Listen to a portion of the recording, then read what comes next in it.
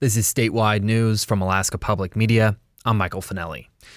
Governor Mike Dunleavy said Tuesday that he plans to include funding to replace an aging state ferry in his budget request for next year. The remarks come after Senator Lisa Murkowski urged her fellow Republican to set aside $23 million in the budget to help support a much larger federal grant that would fund a replacement vessel for the 59-year-old ferry Tustumena. In a recent interview with the Anchorage Daily News, Murkowski said the state ferry system had been allowed to go into a, quote, death spiral due to a lack of funding for service and maintenance. In recent years, the ferry system has weathered breakdowns, cut back port calls, and struggled to hire crew. But at a news conference ahead of his annual holiday open house in Juneau, Dunleavy pushed back. We don't believe it's going into a death spiral. As a matter of fact, the last few years we've put a lot of money into it, we've restructured it. We believe it's on a track to become an excellent transportation system for the state of Alaska. The funding would unlock nearly $100 million in federal money from 2021's bipartisan infrastructure law.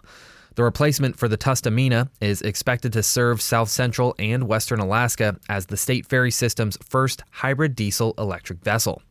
Murkowski says federal officials have already announced more than $400 million in federal infrastructure funding for the Alaska Marine Highway System just this year alone.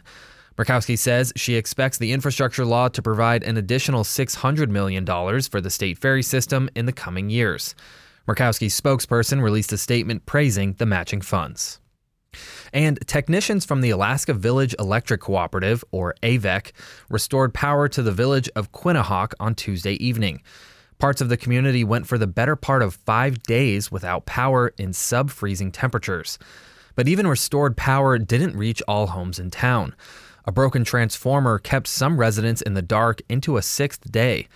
AVEC, which runs the village's electrical utility, scheduled an outage for the south side of Quinnahock to replace the broken transformer on Wednesday. Edward Mark is a city council member and teaches at the school. He said some electric furnaces still aren't working. When he answered the phone, he was chopping wood. The last update from the public safety was they were looking for community members, men, to go out and get woods for those people that do have wood stoves. Quinnahock's tribal government signed a disaster declaration on Monday evening, citing potential catastrophic effects to the village after its generators broke down on Friday, December 8th.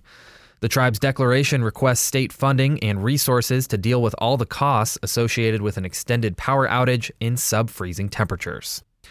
This is Alaska Public Media.